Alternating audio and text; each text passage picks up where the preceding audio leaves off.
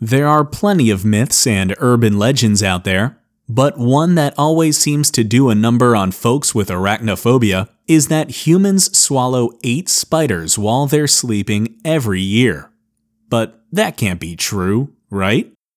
Thankfully, it isn't, or at least it's highly unlikely, because it flies in the face of everything we know about spiders. Spiders build their webs to catch prey, rarely leaving their silky traps and usually ignoring humans altogether. Even if a spider did have the urge to get up close with a human being, they probably wouldn't enjoy it.